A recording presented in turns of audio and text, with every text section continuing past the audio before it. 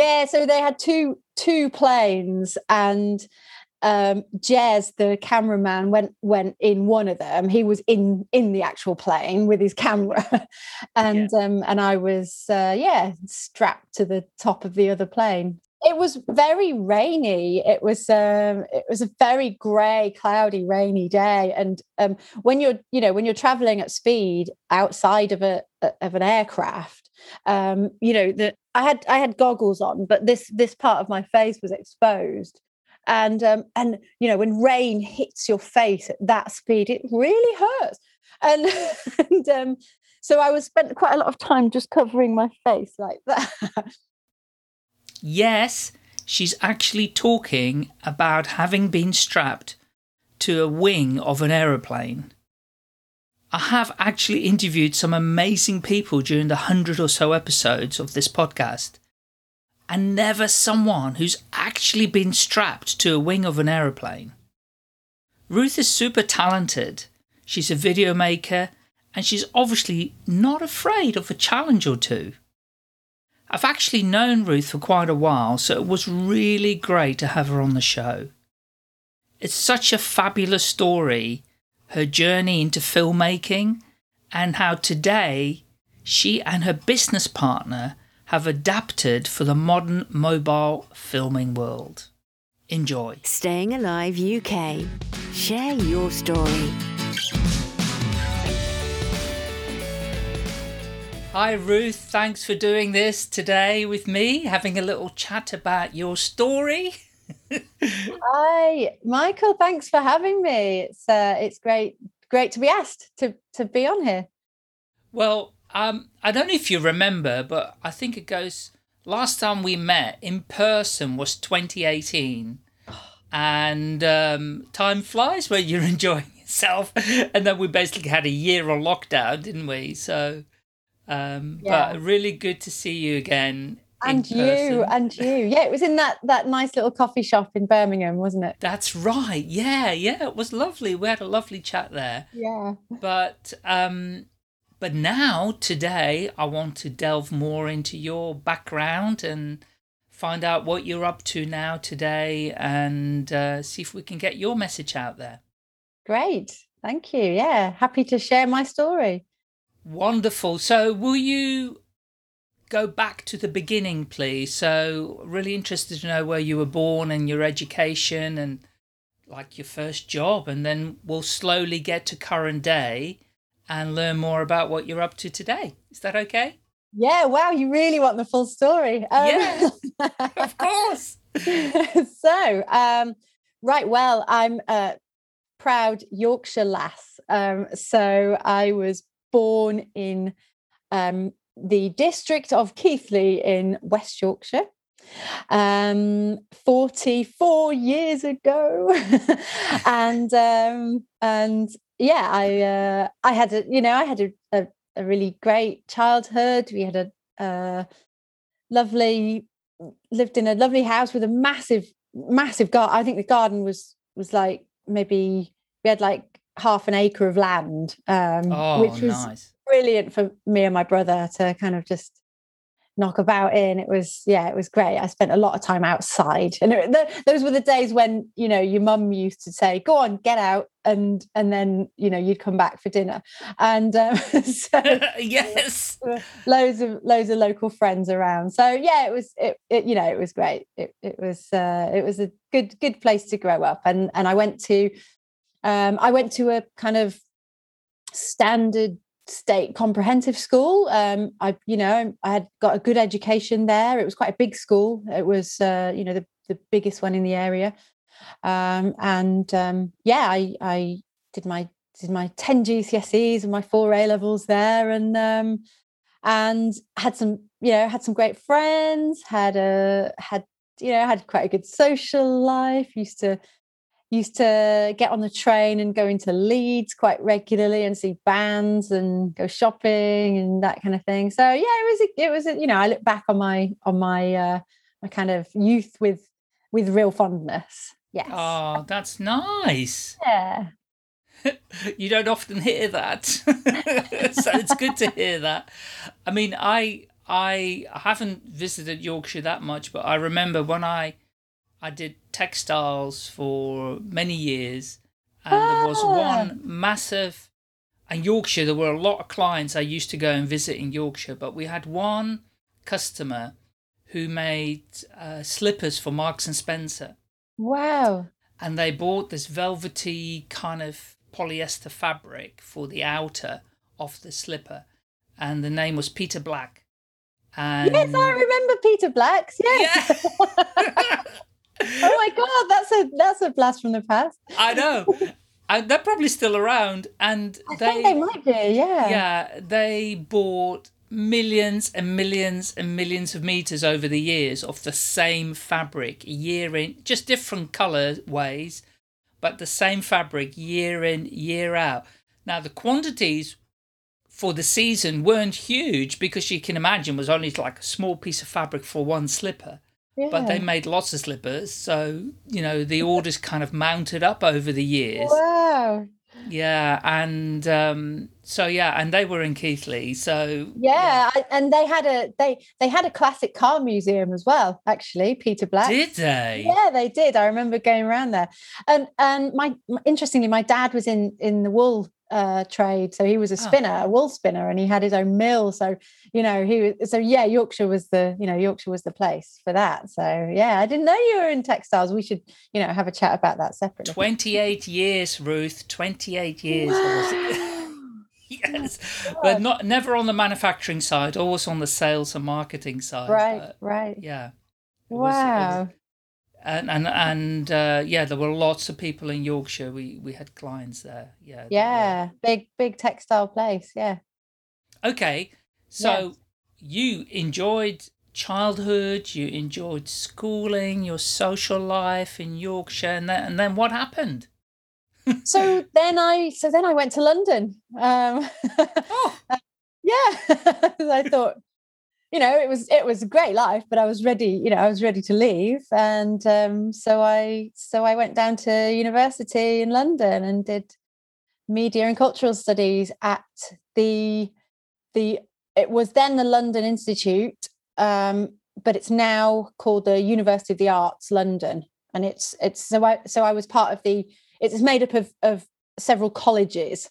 So I was at the London College of Printing, and there's London College of Fashion, Central St Martin's. It's that group. Yes. Yeah. So I went off to London, and it was quite a major culture shock. I can well imagine. Yeah. Girl from small town in Yorkshire, landed in London, not knowing what hit me, basically. So it took me probably the first 2 years of my 3-year degree to just sort of, get to grips with it and not feel homesick. Yeah. But then I did. Then I really embraced it, and it was all good. Yes. Just a bit of adjusting required. That was all. Yeah. Oh. Fantastic. Yeah. So I did. I grew to really love my time in London. So when you got your degree, what happened after that? So then I left London and I went to Northampton, and I got a job for a cable TV station in Northampton called Northants TV. And I used to say to people, I work for NTV, and they were like, oh, you work for MTV? That's really cool. Like, yeah, NTV. That's clever. It was such a funny it was a real experience. It was like an open plan office, and it was back in the day when people still used to be able to smoke in that was like 99, the cusp of the millennium, and I remember like getting a bee in my bonnet about everybody smoking in the office, and quoting the health and safety executive poster that was on the wall. It's like, you're damaging my health and stuff like that. So it was back, it was back in those days, but it was it was this open plan office, and it was a great team. I had some great times there, really great experience. It was a brilliant place to cut my teeth, because I got to do a bit of everything. So basically the way that I kind of got the job was I just kind of phoned them up and I said, right, can I come and do some work experience? Just straight out of uni. And by the way, my course was very theoretical, so it wasn't practical at all. So I had no kind of production skills. I think we did maybe an hour of editing at university. So it was all very theoretical. And so I just I had no practical skills. So I just kind of phoned them up and I said, can I come and do some work experience? And I knew I knew I could write, and I knew I could do planning and that kind of. So I knew I had skills that I could take.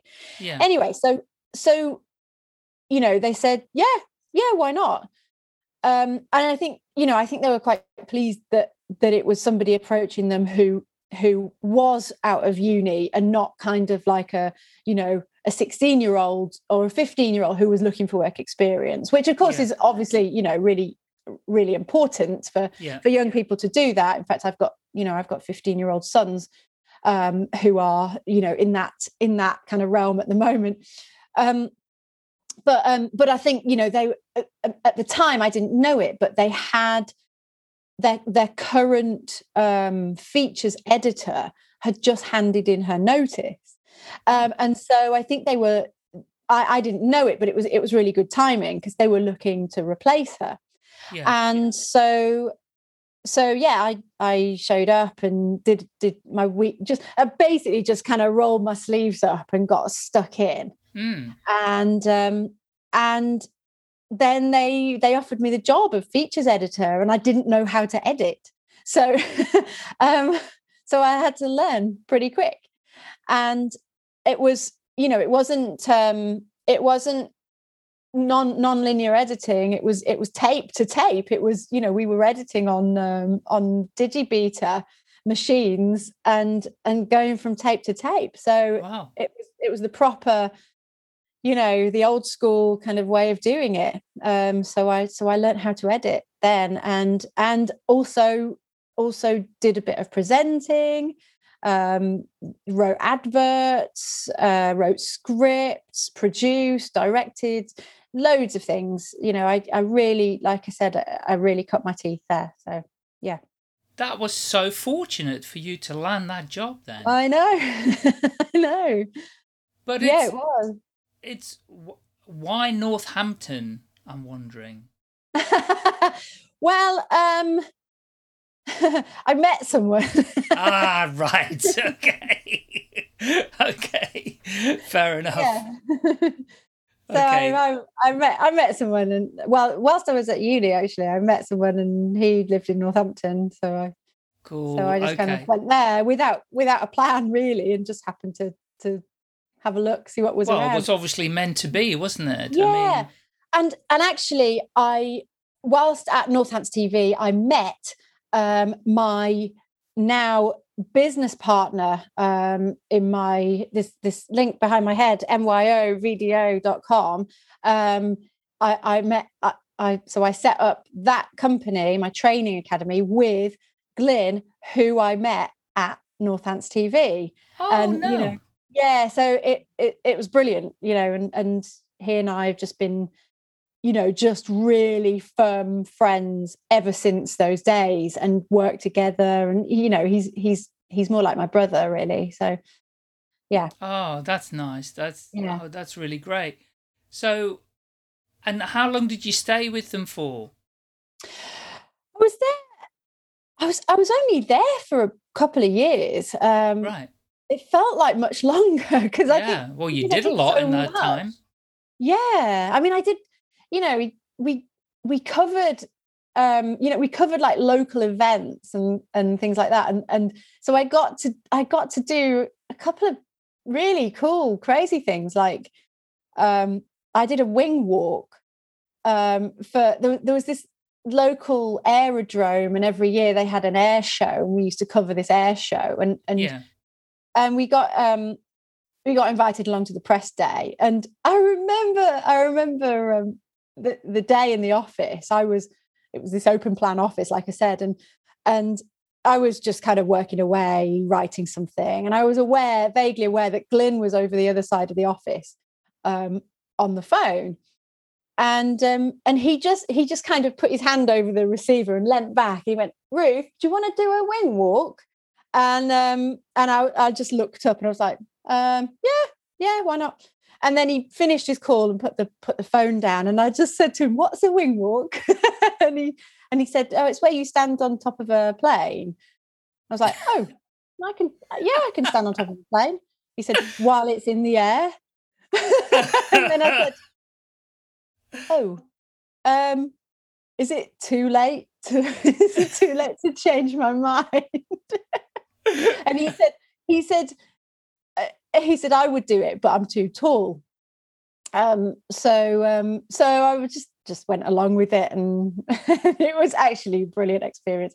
And then Northampton has a big balloon festival. It's like, one of the biggest balloon festivals in the country, right? And they have that every year, and so we used to cover that yearly, and so I got to ride in a hot air balloon as well, which was wonderful.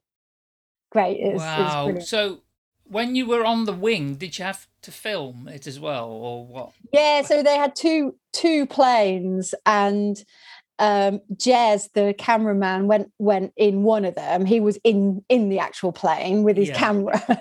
And I was strapped to the top of the other plane. Oh my God, Ruth. Yeah.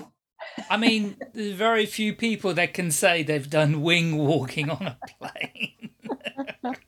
That's amazing. I'd do it again, actually. I'd love to do that again. It was great. And do you still have the clip of it somewhere? Yeah, I do. I do still have the clip, yeah. Oh, you're going to have to write a blog post about that one. Maybe. Put the video in there. Yeah. Oh, how fascinating. It was very rainy. It was a very grey, cloudy, rainy day. And when you're traveling at speed outside of an aircraft, I had goggles on, but this part of my face was exposed. And when rain hits your face at that speed, it really hurts. And so I spent quite a lot of time just covering my face like that. And I tried. So the actual the actual wing walkers who do it as a kind of form of performance. Yeah. They look, when you see them do it, they look so graceful. They put their arms out. I'm trying not to do it because my background goes weird, but they put their arms out, and I remember trying to put my arms out and then almost like having them like snap back because of the force of the wind and the speed that we were going. I was like, how on earth do you do this? Their muscles must be, amazing core strength. Yeah. And wow. And just, yeah. Fascinating. And then shortly after that, you left them. Yes. Yes. Well, so what happened was, so three of us from Northants TV, we kind of broke away and set up our own little independent production company. So there was me and Glyn, and then a guy called Baz, and we set up our own little production company, and yeah, that was cool. We had some pretty good jobs through that and some great experiences. We used to do quite a lot for Sony TV Asia, so we got to go to Bollywood film premieres and things like that, so in London. And yeah, it was that was pretty cool. And we did quite a lot of music videos, and then I moved up to Birmingham again for a man.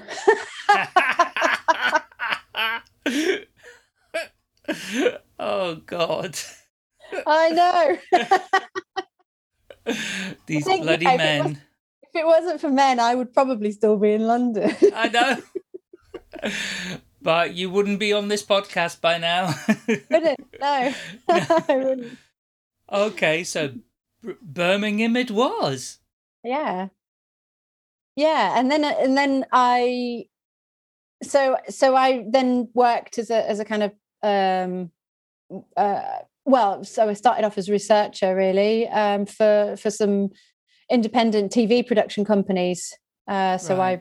I worked. In fact, I worked first of all for a company in Derby. We were. So I was commuting from Birmingham to Derby every day, which was a bit of a trek. But we were making a show for ITV, a kind of late night discussion show, and then I moved on to a company based in Birmingham. We did a kind of Battle of the Bands show. It was like a real precursor to X Factor and all that kind of stuff. Yeah. And yeah, that was 2003, I think, 2004, something like that. And then I sort of ended up moving more into the world of corporate video production, really. And that's kind of where I've stayed ever since. So yeah. Okay. And was that still when you moved away from Northampton to Birmingham, did the production company with the other guys kind of dissolve, or? Yeah, we sort of folded, and we all went our separate ways, except so I think Baz went up to Manchester, and Glyn stayed in Northampton, but he and I, very much kept in touch and continued to work on projects together. Right. So yeah, and then we got to a certain point a couple of years ago, and we were like, well, why aren't we doing something together more formally? And that's when we, by that time we when mobile technology had advanced, and we realized that we could then teach people how to make videos. So that was really jumping forward. Sorry, there's more in between. Well, share the in between bit. Well, so I think it was about 2011 when I set up my own production company here in Birmingham. Yeah. And so that's called Shoot. Yeah, SHUUT. And I still have that company, and I still, operate with that company. Yeah. And so yeah. And I'd also got married and had a couple of kids in that intervening time as well. So the reason I came to Birmingham, I married him. So and then we had twins. We had twin boys, and who are now 15.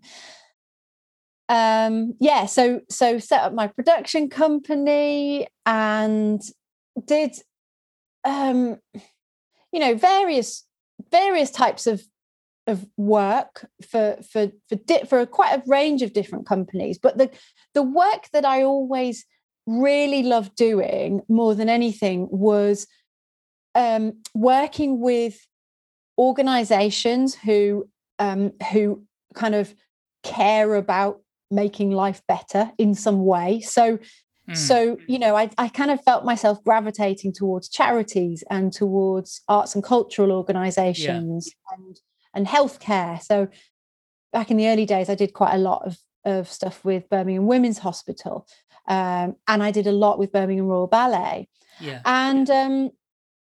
And so, even though I didn't sort of, I was too scared at the time to sort of niche, as it were, with my business. I still didn't want to tell, I still didn't want to say that, I don't make those kinds of videos for you, but I will make videos for you, even though people were telling me, actually niching is the way forward.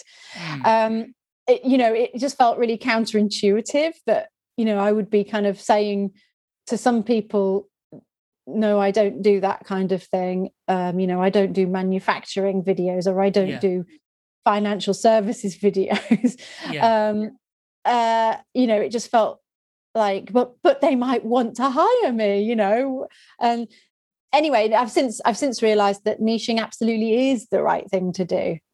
Good. And so I do now say these are the types of organizations I work for. I work with charities, healthcare, learning, education, and arts and culture, all of whom are the people who are perhaps suffering the most at the moment, thanks to the pandemic. So so maybe niching in that area is not such a good thing. Well, you weren't to know that, but I suppose, if a sector goes through tough time, well, the only sector that is winning at the moment are supermarkets and technology companies, aren't they? Yeah, supermarkets, online retailers. Online retailers, they're Zoom. winning.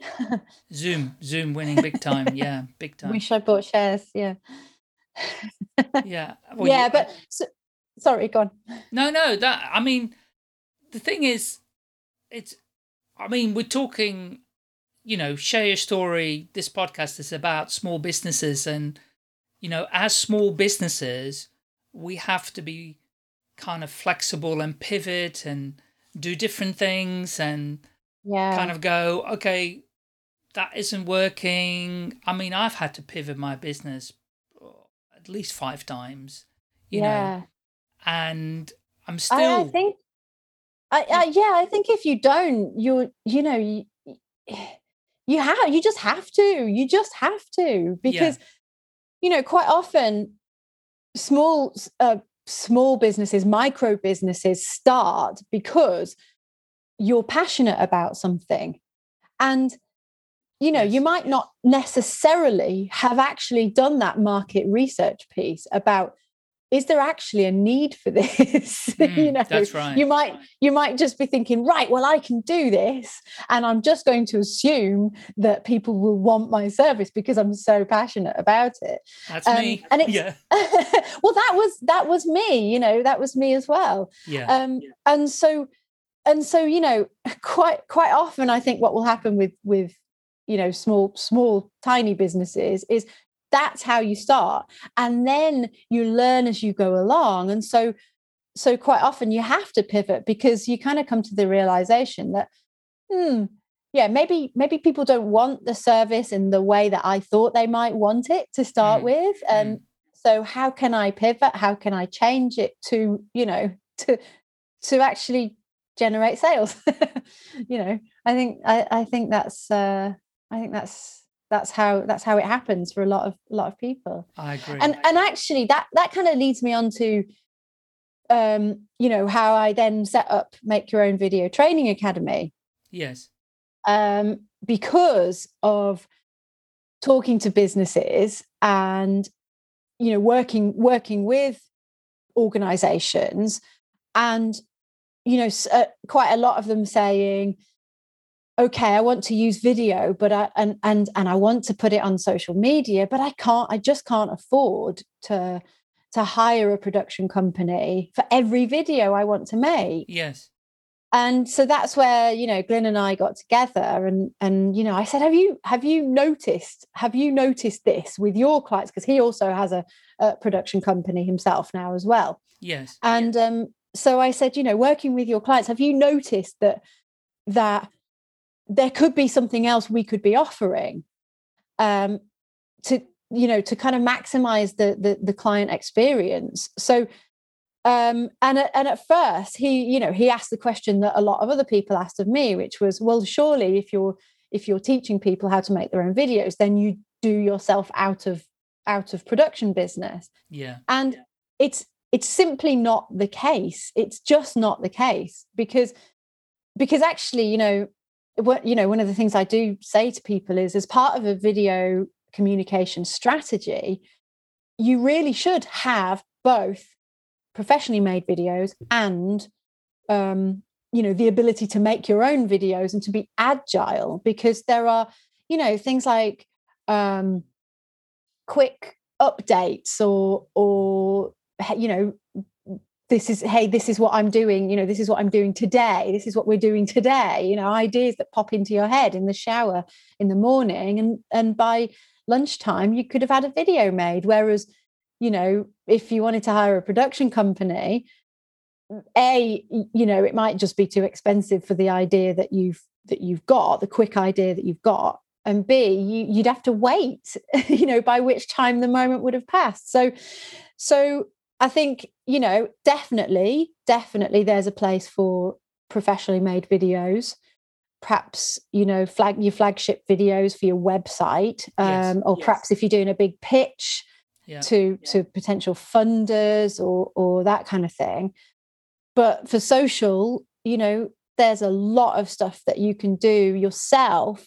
But I also do believe that just with a little bit of training, you can massively increase the production value of the content that you're making yourself. You know, getting your audio right, getting your framing right, using good lighting, just, you know, how to presentation tips, interview techniques, that kind of thing, and that's all the kind of stuff that I teach. So you know, pivoting has happened very much, and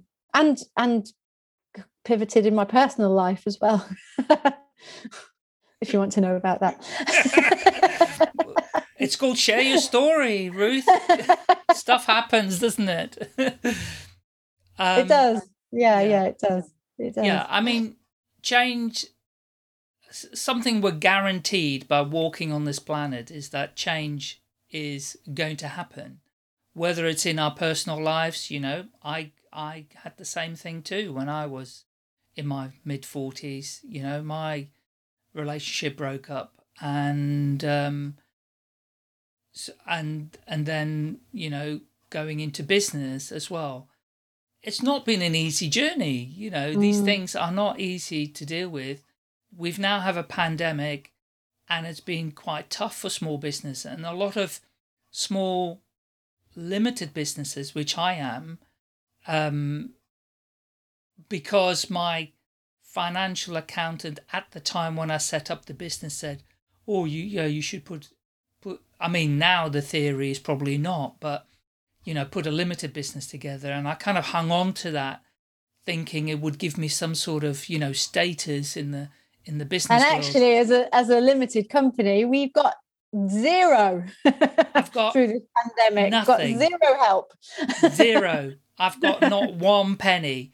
And when you hear that people are getting billions, you know, you kind of go, oops, you know, I've really missed out on this one. Yeah. But, you know, it would be great to have a crystal ball, wouldn't it? Yeah. And see what's around the Maybe corner. we could pivot and sell these online. Crystal ball. Crystal balls, yeah. Yes. Totally. Yeah. But yeah, so I'm with you, you know, that kind of roller coaster journey of different things, and I totally, you know, agree with what you and Glyn have put together with your training academy, because, you know, people do need support with their video. And the thing is, quite a lot of people, I believe, are, you know, perhaps a little bit afraid to get started with it. You know, they do think they need a production company. They know they can't afford a production company. They know they've got to do something with video, but are not confident enough to get started. And, you know, now I think with people going on to Zoom, I mean, funny story, I guess, when I go on to largest Zoom events, there's a lot of people who've got their camera off, right? For the last couple of weeks, I've been on, which we'll have to have a chat about at some stage, but I've been on an introduction to production management course for the last couple of weeks. Right. And I was the only person who had his video on. So there were 13 other people in the room, and they all had their video off. So firstly, people are shy by having their faces on video. So they've got to overcome that. And then secondly, it's about audio, lighting. What are you going to say? What to say? Yeah, absolutely. And I mean, I think this last year has been really, really funny in many ways, and not in a funny ha way either. But no, but in a funny, strange way, it has allowed a lot of people to just kind of bite the bullet and say, right, if I'm going to stay in business, the only way I can do it is through Zoom at the moment. So I just need to kind of feel that fear and do it anyway. Yes. And obviously, from what you're saying, a lot of people still are carrying that fear and just can't bear to see themselves or hear themselves or whatever. And yeah, you're absolutely right. Confidence is a big thing, a big kind of barrier that stops people, and it's one of the things that I do talk about and I do webinars about, actually. In terms of confidence, in terms of being on camera, but also confidence in terms of tech. A lot of people are self-confessed technophobes, yes. and one of the reasons why I do all of my teaching with mobile devices is it kind of eliminates that kind of technophobia, because we are all, to certain degrees, very kind of comfortable. Oh, hang on, you can't see that there. Very comfortable with our devices, and I think the thing then that sort of worries people in terms of video making is then the editing part of it.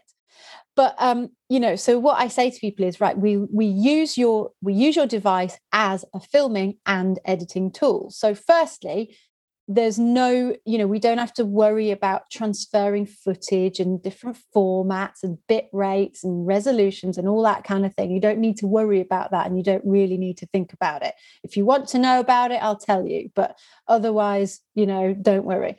And then I've when we first set up the company, I did quite a lot of research into the best kind of editing tools that works across different platforms, and that's kind of quite easy to use and user friendly. And so we sort of settled on one particular one that is great, that works on Android and Apple devices, called KineMaster. And so we teach with that. And what I love is when I'm training somebody, especially during the sort of the workshop sessions, the live workshop sessions that I run. Is they'll be kind of, I will have explained to them the principles of editing, and then they'll be going through it step by step, and then all of a sudden they'll go like, oh wow, this is really quite easy. I'm like, yes. It's not that difficult. You just need a bit of confidence, actually. Yes. And I think that's what my training delivers. It's the skills, but also the confidence. And yeah, we do stuff around camera confidence and presenting and that kind of thing. But also, some people just never get over that. And there are alternatives. You don't always have to put your own face on camera. So no. So some people just will never get over that one. But I know, but yeah, I know. They can come to me and do whiteboard animations instead. Exactly. Exactly. That is one of the things I say. That's one of your options, is animation. A really good example to kind of back up what you're saying and talking about, when the pandemic struck, I do Japanese taiko drumming, and my taiko drummer could not go to in-person or deliver in-person classes anymore. Yeah. So I helped him to put everything online. Now, you can do live online, but we also needed to produce videos after the class that people could then learn the breakdown of a particular rhythm step by step. So he had an oldish GoPro video, and we talked about that. And anyway, I said, well, you told me you recently got a new Android phone, and you said the camera is really good on that. He said, oh, yeah, it is. I said, just use that. Yeah. Right? Yeah. Just use that. He went, really? I said, yeah. Oh, yeah, I've got a stand for it. And, you know, we did a few tests and the audio quality was okay. Now, remember, he's got to hit drums as well, right? So I was a bit nervous about the sound quality and all of that. And then I went, well, I've got a really good Rode mic and it's on a wire, but I've got an extension cable. Try plugging that in and just clip it on your t-shirt, put it underneath your t-shirt, clip it on here, and let's see what happens. Anyway, it took ages to actually do it because he's got that confidence issue. And although the sound quality was okay for the mic on the phone to pick it up, it was a little bit echoey in places. Yes. And I could adjust the sound a little bit in my editing software when I produced the tutorial videos. But to his amazement, the little lapel microphone on his t-shirt gave the drum sound a massive boost of quality sound, much richer sound, and the whole thing worked. So for over a year now, he's been recording tutorial videos. I don't know how many I've produced, hundreds, you know, in the same way, portrait on his Android phone with the long extension lead microphone, and it's been perfect. It makes a massive, massive difference. I mean, there's a few things that you've just said there that I'd like to pick up on. You know, so you know, when you said, why don't you just use your phone, and he was like, really? You know, that's, people say that to me, but surely a phone isn't good enough quality, you know, to shoot video, to shoot kind of like promotional videos or training videos. Yeah. Like, I mean, some phones now, some of the newest phones shoot 8K. I mean, YouTube can't even handle that. How much more quality do you actually want? Yeah. You know, so the question then becomes, well, the phone is of far higher quality than you need for social videos. The question is, do you have the skills? You know, it's like, you've got the tools. Do you know how to use them properly? And that's the key. That's the issue. And just those little things, like use a microphone. You know, there are some amazing accessories you can get now for smartphone filming. And, you know, and I always say, actually, when you're starting out, you just need a very basic kit. You know, you don't need to overwhelm yourself with all of the stuff that you can get. To start with, you just need a tripod, a mount to attach your device to the tripod, and a microphone. And that's what you need to get started, because actually, you know, audio is so important. And I know that you know, in the world of social, you know, we need to capture attention. We need to stop the scroll. And you need to do that visually, really, because a lot of people have their sound off. Yes. And but yeah, if you've captured that attention, you still need to have great audio. If somebody's going to click into your video and watch it, your audio's got to be fantastic. You know, you can actually get away with pretty shoddy footage if you've got really good quality audio without echoes and you know, just doing those little things, like, you know, making sure you are choosing a quiet-ish space to film, or you know, closing doors, closing windows, turning your phone to silent, just those little tips and things like that.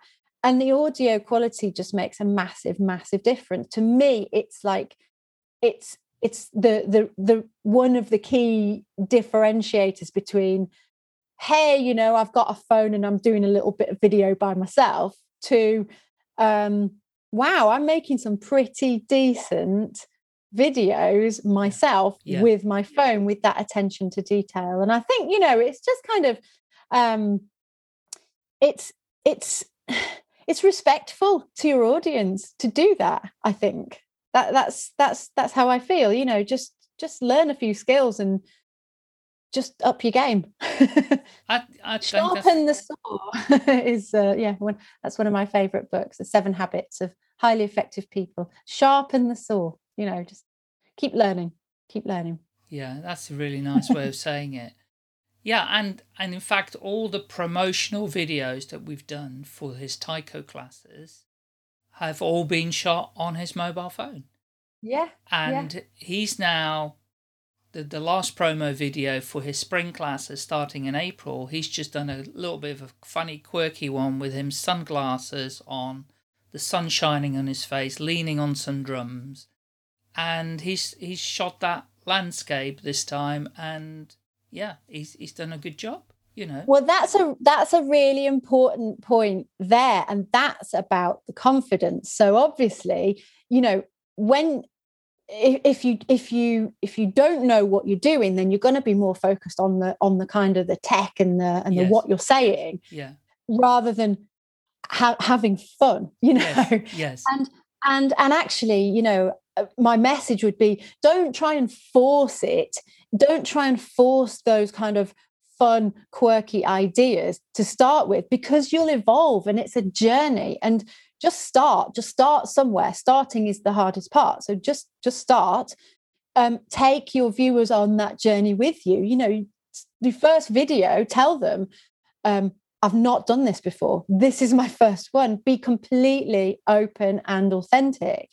And then, like your taiko drummer guy, you know, in after a few videos, he'll be thinking, "Ooh, I could do this," or I can, you know, when you learn a bit more about what your editing app can do, it's like, I can do slow-mo, I can do speed up, I can do split screen, I can do all sorts of things, right? Okay. And then you can start to be creative, and that comes with knowledge, and it comes with confidence. So yeah, it's a great example of that. Okay, so how can people get involved with this, Ruth? Right. So, right. One of the things that I did during lockdown was I created a couple of online courses. So before that, I was really just doing kind of in-person workshops. Yeah. And so during lockdown, Glyn and I translated all of our material to an online course. So we have an online course for small businesses, which, you know, takes people through the planning, shooting, editing, and uploading of a video. And then we've created one for charities as well, which is, it's the same kind of stuff, but there are a few different things in there. Like we use we've produced some templates. We call them our storyboards, which are very simple, kind of a framework for people who don't know what to say in their videos. It's like, well, there you go. There's a framework. Just follow that in 5 simple steps. Yes, yeah. So we've done the courses for the small business, and charities have slightly different types of video templates in there. Gotcha. And then we've done a free course as well. So we've also got a free mini course, which is just a really good introduction to starting to use video and making it yourself. And we address a lot of those confidence issues within that, because, you know, if people aren't getting over that hurdle, then they're not going to go ahead and learn how to make videos. So you know, the free course is pretty meaty, actually. It's pretty good value. Well, obviously, yeah. I mean, that's very generous of you guys to do that. Wow. Yeah. So where can people? Yeah, we're nice people. You are nice people. Where can people find that? So on our website, we have, if you go to myovdo.com, Yeah. and then actually the free course, there's a link to it straight at the top of the homepage, but you can get more information about it if you go to myovdo.com/better video, because we've called the course, we've called the free course, how to get better at video. Right. Okay, brilliant. So yeah, Better with video. better video. Better video. Yeah. Better video. Anyway, the link will be in the show notes for this podcast anyway, so people can just click through. Yeah, great. They don't need to remember it. Okay. That's fabulous. And well, I hope you get lots of sign-ups on that. And thank you. I mean, it's we already have, actually. People want to know this stuff. So yeah, they do. Yeah. Well, hopefully this podcast will inspire people as well. And now they've heard your full story as well. I did miss a few bits out, but yeah. Yeah, that's okay. But importantly, though, is there anything that is important that you want to say that I haven't asked you about?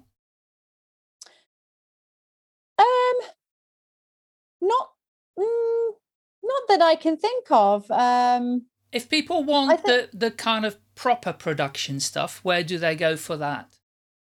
So, actually, sorry, yeah, there are a couple more things I could talk about. Yes, please. So my production company is called Shoot, which is SHUUT.co.uk,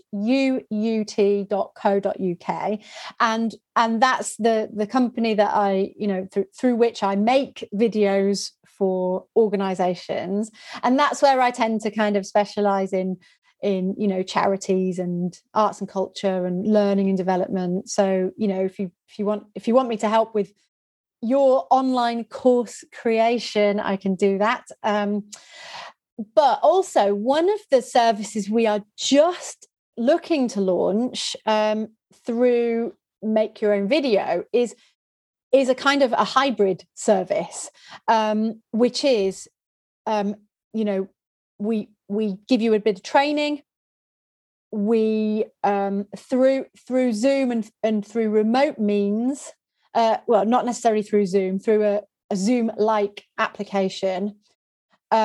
We film, we capture an interview with you using your smartphone as a second camera. We give you a little bit of training in how to go away and capture some additional footage, like kind of B-roll. It's called in the industry, it's called B-roll footage.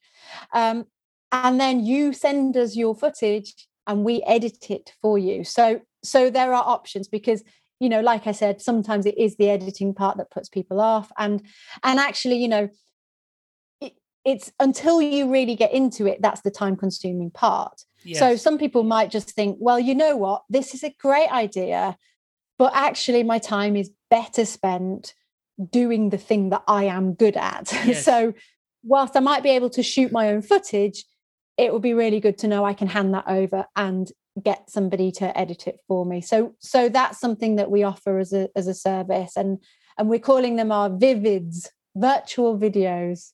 Vivids. Nice. Yeah. Okay. Yeah. And that's all on your website as well? That bit's so new, that's not on our website yet, but you can just email me, Ruth at myovdo.com.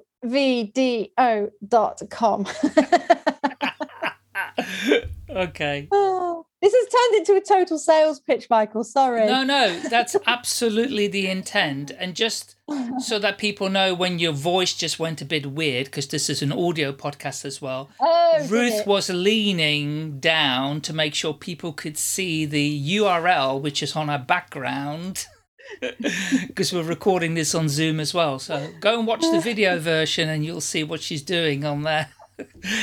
Okay, Ruth. So where else can people connect with you? LinkedIn and places? LinkedIn, yes, LinkedIn. Actually, I'm just going through a personal rebrand because I have been through a divorce, and a really good divorce, actually, I have to say. So I could do a whole other chat on that, because doesn't have to be horrible, people. No. But anyway, so I'm just going through my own rebranding. So I'm sometimes known as Ruth Dougal, Dougal, and I think that's still my profile on LinkedIn. But I am currently rebranding to Ruth Edmondson, which is my maiden name. Brilliant. Yeah. I think you are Edmondson on LinkedIn, and in brackets you've got Dougal, so people can find you either way. Yes. But again, the link will be in the show notes. Thank you. So people can just click through and find you that way. Great. And then so I look forward, Michael, to you being on my podcast at some point in the future as well. Yeah, I definitely would love to be on that. Yeah. So we can turn the tables and find out all about you. Yeah, no problem. I don't have a problem talking about myself at all. Okay, fantastic. Thank you so much for your time. Lovely chatting with you. And it's been brilliant. Thank you for having me. Maybe sometime this year we can see each other in person, even though we may have masks on and staying away for 2 meters from each other and all of that good fun. That would be lovely. I miss proper human interaction. Oh, I know. Anyway, take care, Ruth. Yeah. And you, Michael. Thank you. See you very soon. Thanks for your time.